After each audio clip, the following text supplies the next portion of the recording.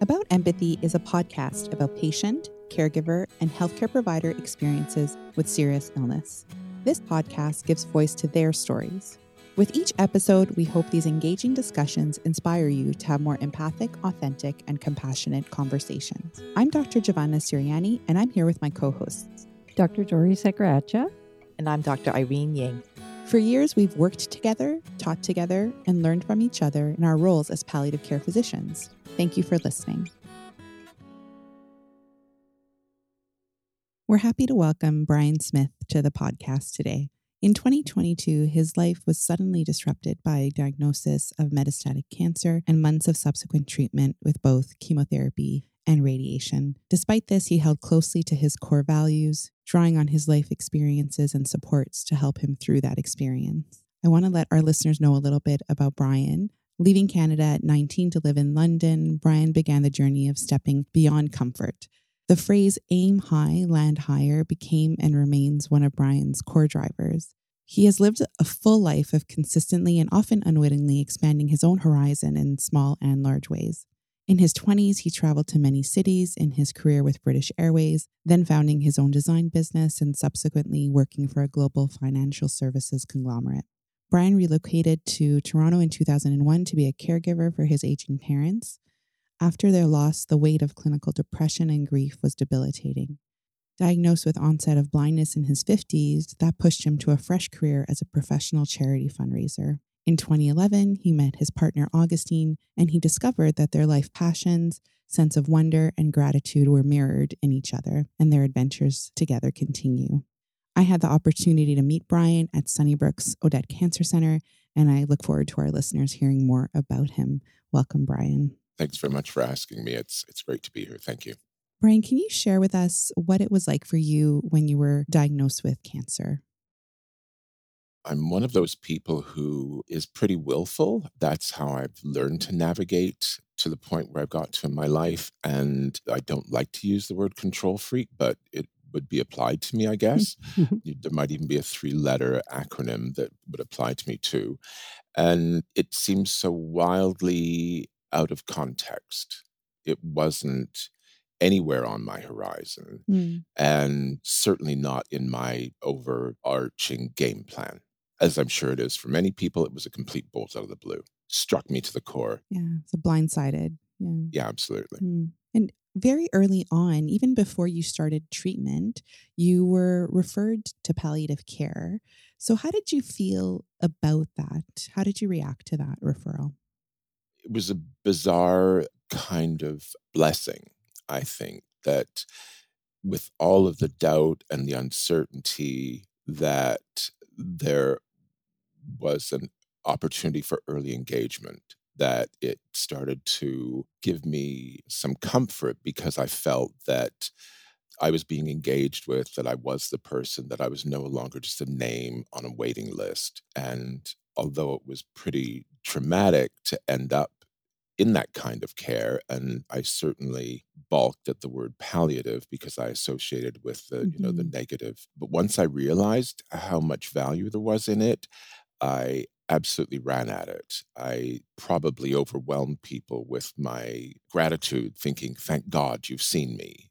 Thank God you're aware of me, that somehow all of the professional support at Odette had started to mass in my direction.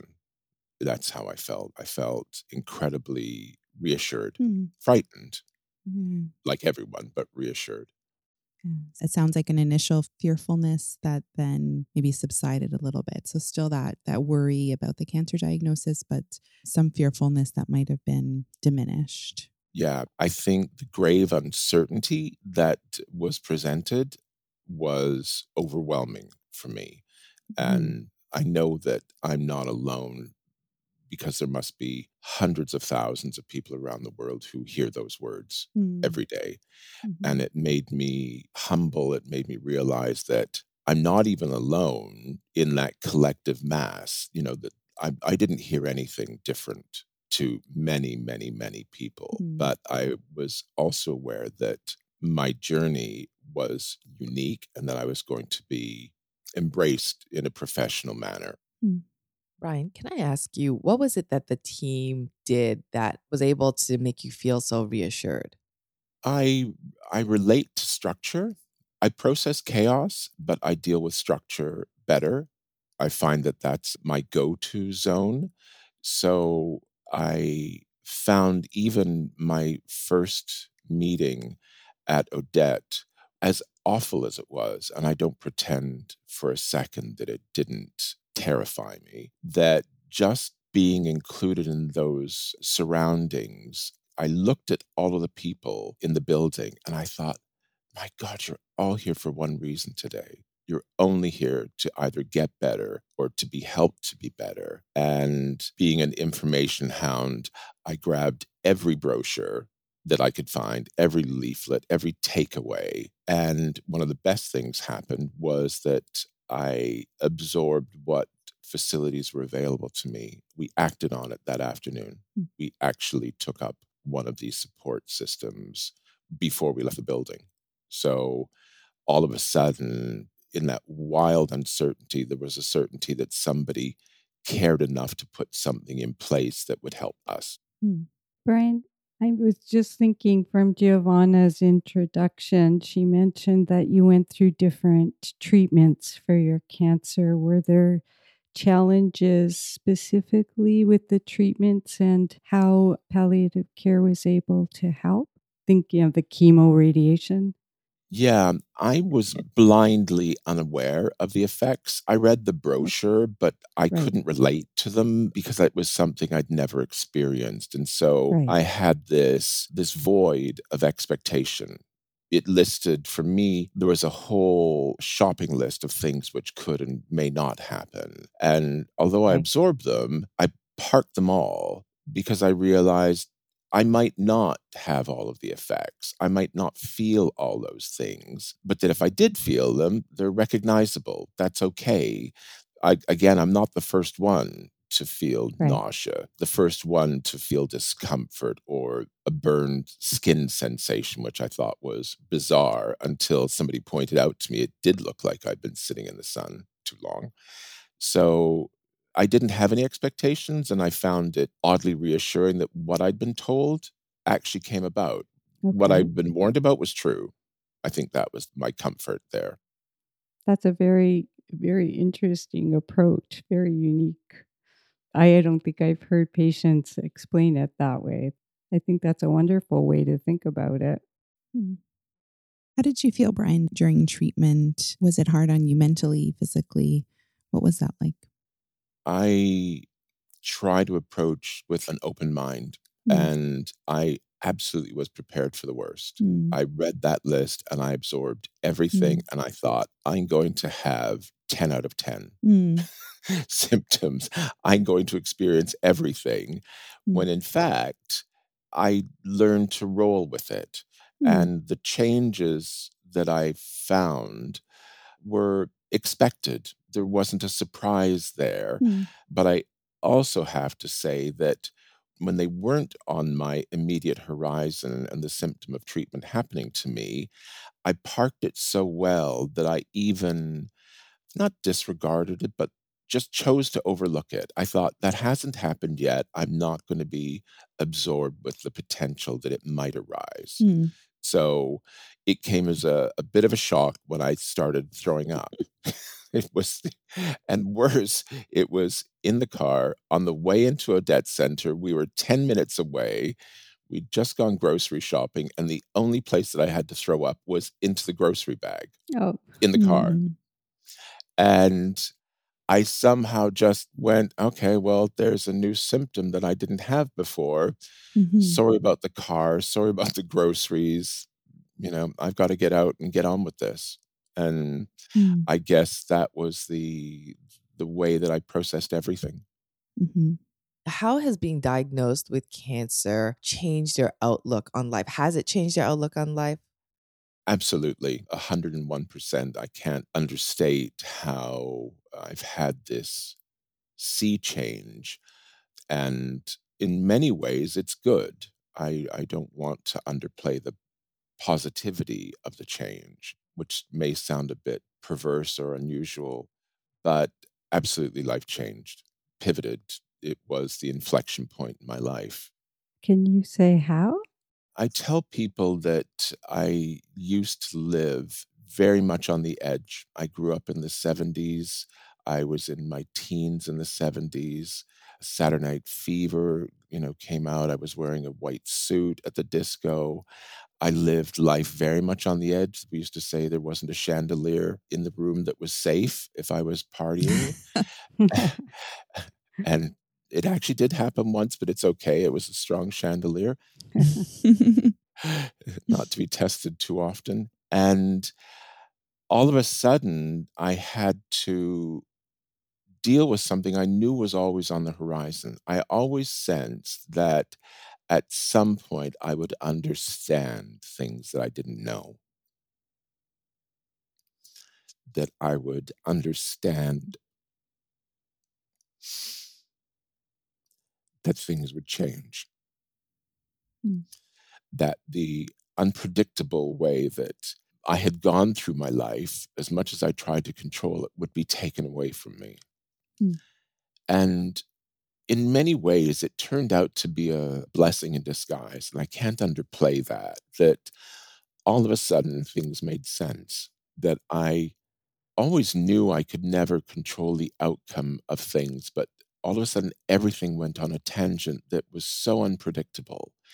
And I had to say, okay, I guess all my life I've been preparing for news of whatever kind.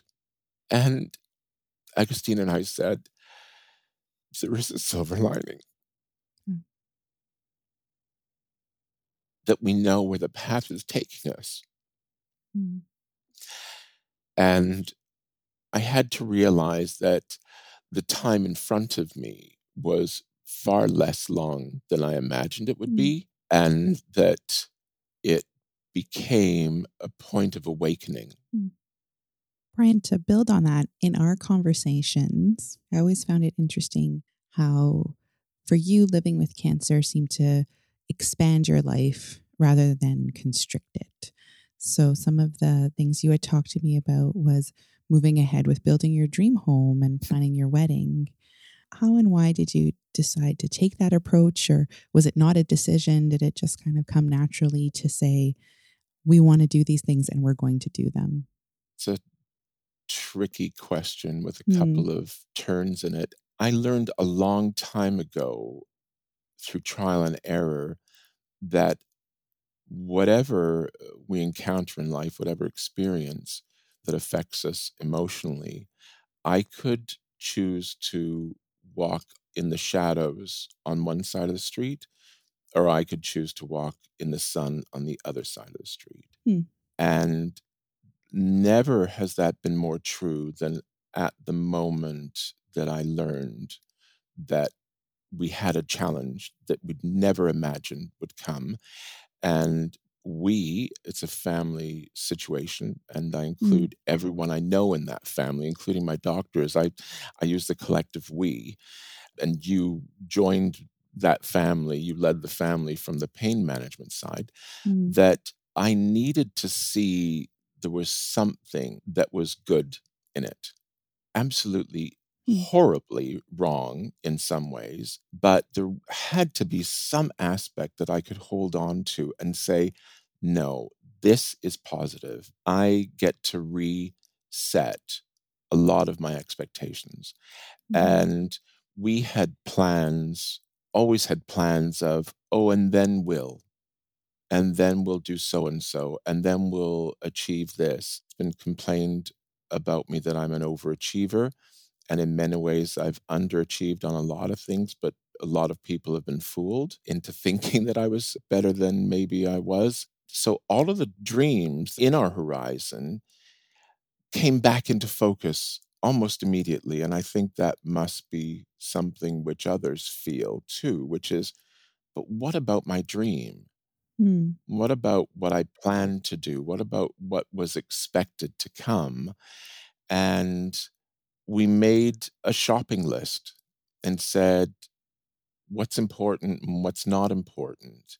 And we got engaged 7 years ago and forever put it off. no, it wasn't the right time. I was involved in another venture. It wasn't good timing. We loved our summers so much that we didn't want it ruined and encroached on by preparing for a wedding. All of those things. It was, oh, we've got some land for the forever home. Someday we'll build it. And all of a Mm, sudden, forever wasn't forever. It mm, was finite. And mm, it was the trigger to say, if I'm going to achieve anything in the remainder of my life, I needed to just get on with it, that there wasn't an option anymore. I mhm, couldn't just shelve things. If I was going to do it, I had to do it now. mm. And in many ways, that has been one of the silver linings. Thank you for sharing that very personal experience. I'm seeing this image of you creating the list with Augustine of what are the things we want to Mm. do. So thank you for sharing that.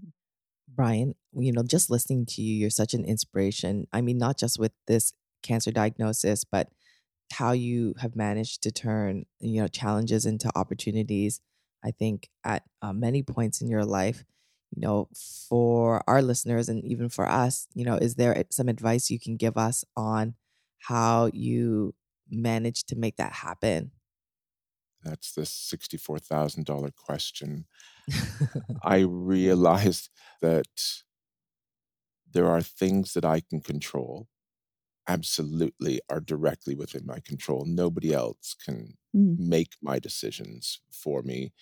Nobody else can move forward or backward. Those are the things that are in my control. And there are other things that are completely out of my control. I believe in a higher power, but I can't put a name to an entity. I just believe that there's some order out there. I don't know what the order is, and I don't know where that order will take me.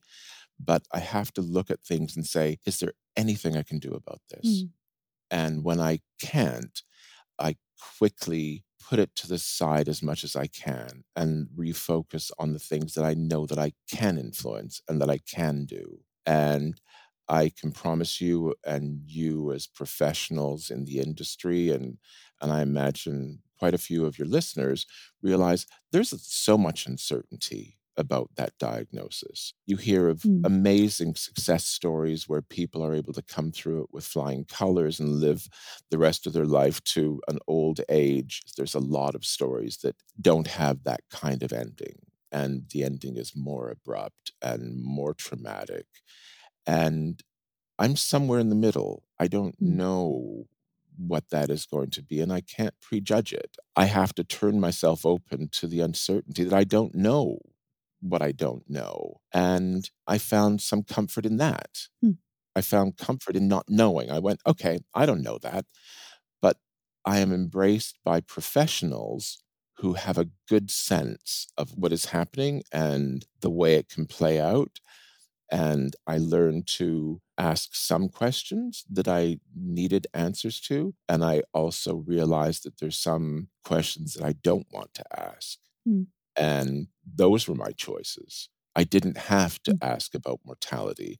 I didn't have to ask about percentages, but I could ask about positive outcomes.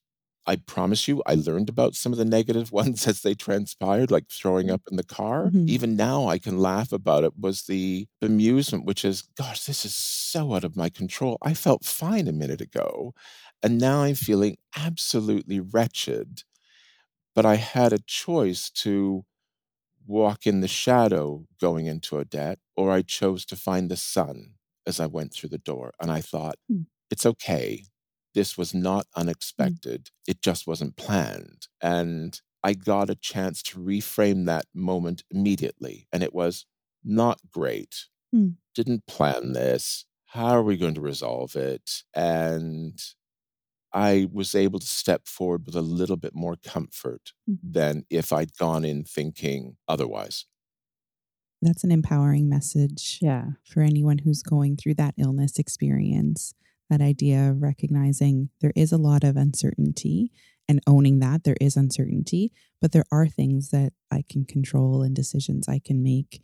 And so I think that will give people something to hold on to, that it's not all uncertain, that there's some aspects that are under your control. how do you figure out what those things are and how do you, put that into motion for yourself? I think that's an empowering message. It's also very empowering when you talked about how you were able to reframe things. And I'm curious, do the relationships in your life help you to find that ability to reframe things? Like, are there supports that made that possible at times? I found it has become almost a 24-hour a day evolution. I need to reframe almost every day. Okay. And the people around me have come to expect reframing every day with all of the certainty of my outlook, my personal outlook, that I know that I can control generally how I respond to things. There are going to be things that arise that we all have to deal with, we didn't want to hear, that we all had to Yeah. realize won't happen, that I don't ever call it my bucket list because I don't believe it's either a bucket or a list, that it's just, my dreams and our opportunities and our dreams, that I won't get to them all, but I absolutely will get to at least one. And I can wake up and be grateful. Mm-hmm. And I can be grateful for those people I know who are around me, who love me the most, Augustine, our family, Mm-hmm. but also everyone has to reframe constantly. Nobody knows what's coming, including the specialists, I think. Mm-hmm. I had a meeting last week and it started off with, well, we've got some good news and we've got some not so good news. I realized they were reframing in that conversation at that minute. And I had to trust them that they would reframe in a way that I could relate to. And they did. Absolutely. This doctor at Odette took enough time and interest and professional experience to say, I think I know a little about Brian and Augustine and his family, and I'm going to be forthright about everything when I'm asked. I'm going to deal with things professionally and dispassionately. But I knew when she looked at me, she understood me, that she knew not only what I was hearing was not what I wanted to hear at all. I wanted the meeting to be, oh, we've got great news. Right. And it came as a shock when she said the bad news. And she gave me the opportunity to hear the good news or the bad news first. Even that choice was empowering because I thought, no, I can control this. She's giving me control in a situation which is wildly out of my control. And I'm one of those people that I would say, let's get the negative out of the way first, and then I'll think about the positive. And for one of the first times in my life, I allowed myself to think, sunny side of the street, I want to hear the good news. I want to hear what good you've got to tell me because I need to hear that and hold on to that. And the other stuff, I'm going to hear the negative and I'll have to deal with that too. But I chose to hear the good one first. And that's so unlike my character.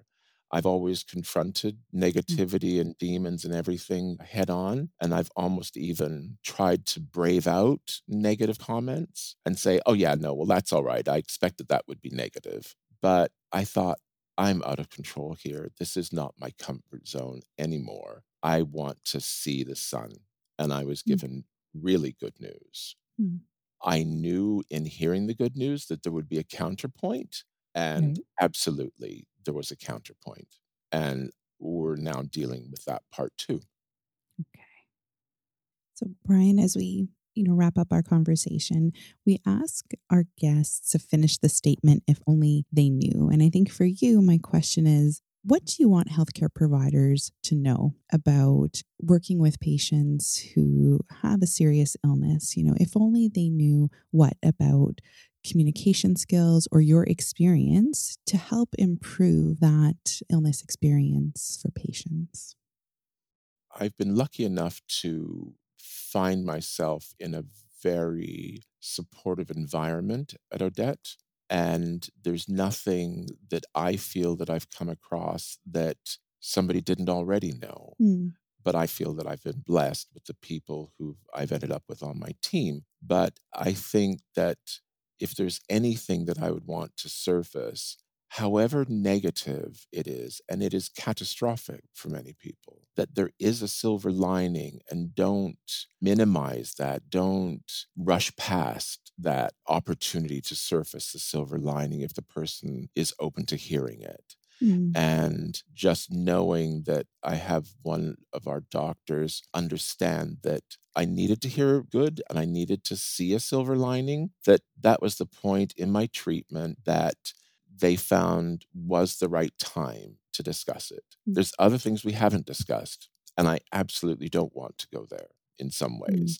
I know that there's things that we don't want to hear, but I want people to be honest. But I found that having a hypersensitive approach, which is what I found with everyone I've come into contact with, having a hypersensitivity to the nuance of treatment was a gift. And I would hope that in any given situation that sensitivity needs to be called on. Nothing is black and white. I'm surrounded by gray. I don't know the answers in the gray, but through that one crack in the cloud that day, somebody found a way to give me good news and to give me some sunshine. And that sustains me right now, sustains me in this conversation, that I believe that somebody saw me.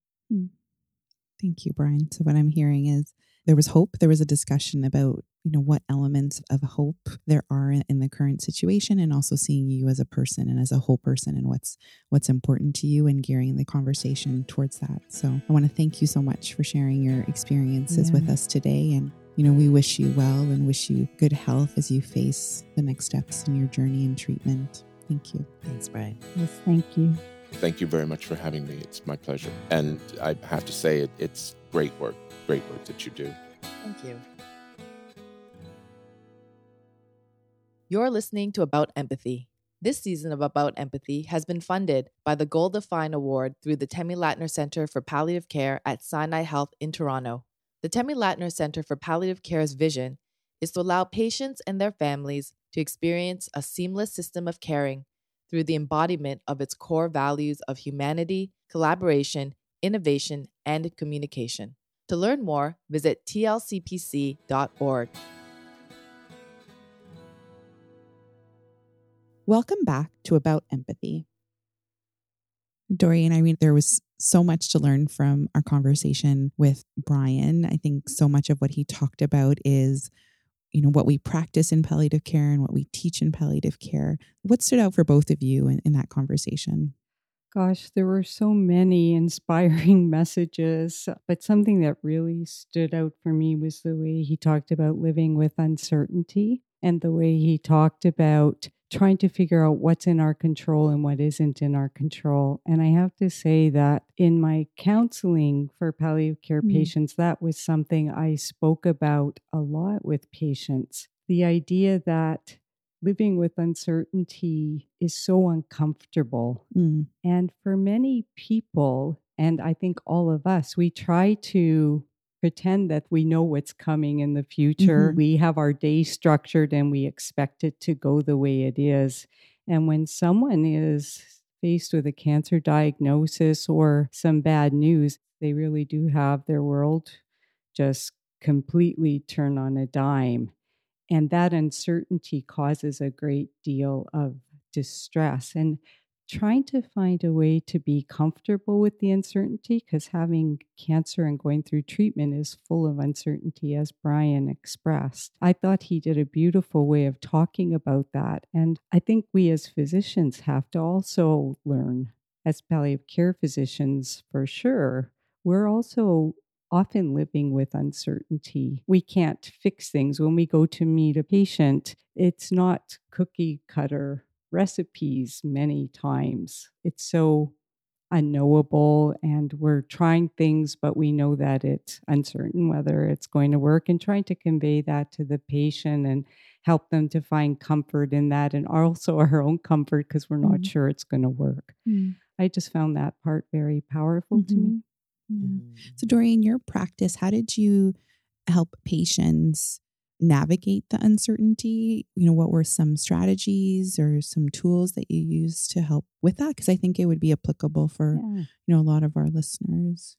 I think even naming it would make Mm. patients go, yeah, like they would have an aha moment of, yeah, that has been causing me a lot of distress not knowing. And many of them would often tell you, I got some bad news today, but at least I now know what I'm dealing with. And we would talk about why perhaps that almost feels a bit better or they have some relief. And it's because some of the uncertainty was taken away. And that idea of how much distress they do feel sometimes when they feel uncertain, and that's normal, that uncertainty causes us some anxiety. And then, in counseling, you would talk about ways of coping with that, whether it's talking to someone, some cognitive strategies to go through the anxiety process, all those things. And our patients, even who do well, they have a CT scan coming up every year because they've survived. Like, this is a big survivorship issue, right? The uncertainty of what's coming next. And many people recognize that they always lived with uncertainty, but they didn't notice it as much because they weren't such big issues in their life.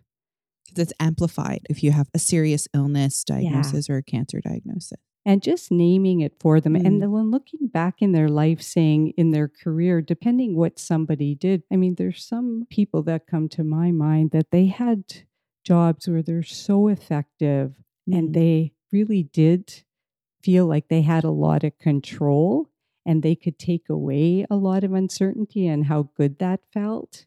And that what worked in their job doesn't work necessarily when you get diagnosed with cancer. And just hearing that and learning to reframe it. And another great thing Brian talked about, the idea of reframing, helping people to reframe it and look at it from a different perspective.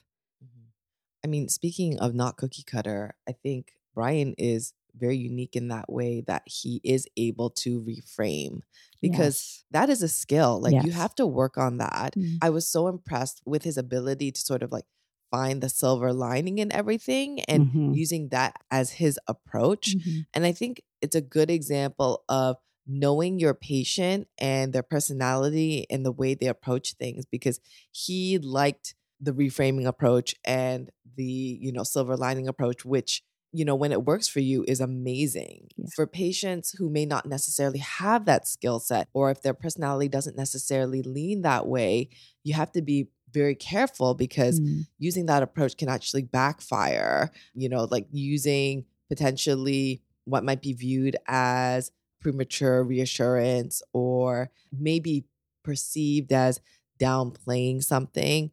And so I think that's where sort of understanding your patient's preferences, their preferences around what they want to know, information provision, and just general personality, where it will alter the way that you present information. It's not cookie cutter. It's not the same for everybody. And I think Brian described that really well when he talked about some recent news that he got. And in that conversation with his oncologist, he talked about how he appreciated the question around how he wanted to hear that news. And that, I think, number one, speaking of control, that the locus of control was back with him in terms of how he wanted that news delivered. And he also, I think from his perspective, he also surprised himself in terms of how he wanted that news. Usually he would want to hear the bad news first so he could start planning, but he, wanted to hear the good news this time because he wanted to, like he described it, walking on the sunny side of the street. So I think that's a helpful point for healthcare providers. It's an important reminder. I think it's something we learn, but I feel like it's something we forget maybe in our rush to provide information or to deliver news, that we may get kind of right to the point without checking in with a patient to get a sense of, what do you want to know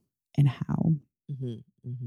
I had the impression in speaking with him that despite being very, very knowledgeable about his disease and what's going on and making life decisions as a result of it, that there were a lot of things that he didn't want to know explicitly. I mean, I was kind of reading in between the lines there, perhaps prognosis.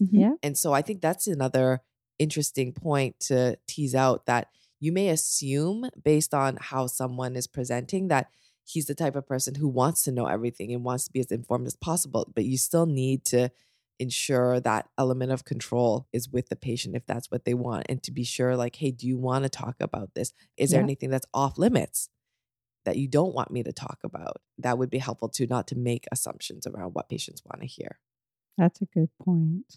Brian also talked about hope. This relates to the silver linings piece and communicating information. But I think that hope is an important piece. I think in palliative care, oftentimes there's a concern that, number one, even, referring someone to palliative care or going to visit them or see them as a palliative care physician, that is, equated with taking away hope from a person. And I think so much of what we do and how we do it has to do with that piece around trying to find elements of hope or things to be hopeful for, even in the setting of a serious illness or a diagnosis that's life-limiting.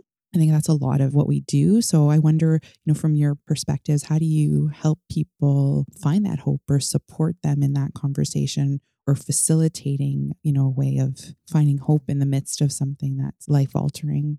It's tricky because when you have a patient so articulate like Brian and a personality that seems to be able to look at that aspect, that it's not easy, but I think it's possible. I think there are times with some patients where they may not be able to get there. And I'd want our learners to know it's not a failure if we can't go on that journey with the patient and they can't get there. That is not possible for everyone, but we want to give them the opportunity. And I would do it by, in practice, trying to ask, I know what's out of your control right now, but what's in your control? And when you talk about what's in someone's control, they start to talk about what's possible. And then if you talk about what's possible, perhaps they find some hope. But hope's a complex concept, especially in palliative care. Like you already mentioned, Giovanna, they'll tell us, don't take away my loved one's hope by, breaking bad news or being honest when you answer. We're always on a tightrope of talking about challenging issues and not wanting to rob people of hope. I mean, Brian did it brilliantly again. He talked about reframing. So when you reframe what's in your control, there is something that's hopeful. Like, I might get to my daughter's next birthday party. My grandson's getting married, whatever it is for somebody. So we have to really listen for that, but not impose it, because not everybody is ready. Exactly. And you don't want to make the patient feel bad if they can't get there. Yeah. That's exactly what I was thinking, is this idea of it's not for the healthcare provider to define what hope is for a person, that it's more about facilitating the conversation around, is there something you're looking forward to? Is there something you're still hopeful for? For sure. I think that's like such an important point, because it's not for us to decide or to impose hope. Right. I have a confession. I'm a palliative care physician, and I have to admit that I always found the concept of hope very overwhelming and not particularly helpful for me on a day-to-day basis in my practice. Maybe I'm not doing it right. But for me, I find the question in my mind is, how do I help my patient find meaning and purpose? Like, I find that question in my mind far more practically applicable for me when I'm like talking to patients. Because I feel like finding meaning and purpose, I don't know, there's something about it that just feels more like material and substantial. How do you do that, Irene, in practice? Sometimes I'll just start with like the quality of life question is a big one. Like, what brings joy to your life, and trying to expand on that. Sometimes if it goes into the fear of that existential kind of fear around like death and like leaving people behind and meaning of life, then more exploring that piece around like legacy building. What message do you want to leave for the people that you love, and ways to achieve that? I know we've spoken about that in previous episodes before as well, but for me, I'm like very much like the type of personality where I like more like concrete things. And I feel like that kind of thinking for me is helpful. I don't see that as separate. I don't see hope and discussions about finding meaning. Oh yeah, they're probably all interrelated. Yeah, so interrelated, and I think they overlap. I don't think they're ends of a spectrum. I feel like there's a connection there. It's not the word I would ever bring up with patients. We want to ask the kind of questions that'll allow them to talk about meaning, purpose, if they do have hopes. I think that's sort of the communication skill of palliative care, right? Is really making them comfortable enough that they'll share with you whatever is going on, and not having the expectation as professionals that we can get everybody to that place where they are not okay with, but somehow settled with what's happening. Sometimes patients just cannot ever get there. We all want that for our patients, and we all feel so awful when we can't get some of that.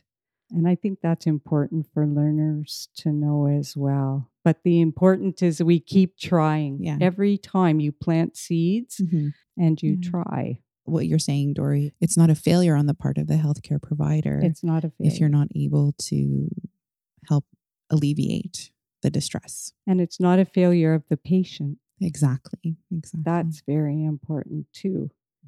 The conversation that we had with Brian today was enlightening. I feel like there was so many points that he brought up that, once again, are learning points for us. And I feel like I'm always learning from everybody we talk to. So thanks, Dory and Irene, for your insights today. And thanks to Brian for his openness. Our clinical experiences have taught us that there is much to be learned in the stories of the people we care for and work with. We hope the story that you heard today has inspired you to engage in compassionate, authentic, and empathic conversations. We'll be back next week with another story. Subscribe to About Empathy on Apple Podcasts, Spotify, Amazon Podcasts, or listen on our website, aboutempathy.com. When you subscribe and rate our podcast, it helps others find us. Each episode will be added to your app when we publish. Please share our podcast with your family, friends, colleagues, and health professionals. You can find the notes from today's episode and information about our show on the website. About Empathy is a Kickback Productions podcast hosted by Giovanna Siriani, Dori Secaraccia, and Irene Ying. Recorded and produced by Jackie Skinner and Sarah May. Music by Jerry Finn and Jackie Skinner. The podcast is recorded virtually and funded by the Gold of Fine Award through the Temi Latner Center for Palliative Care at Sinai Health in Toronto. Visit us at aboutempathy.com.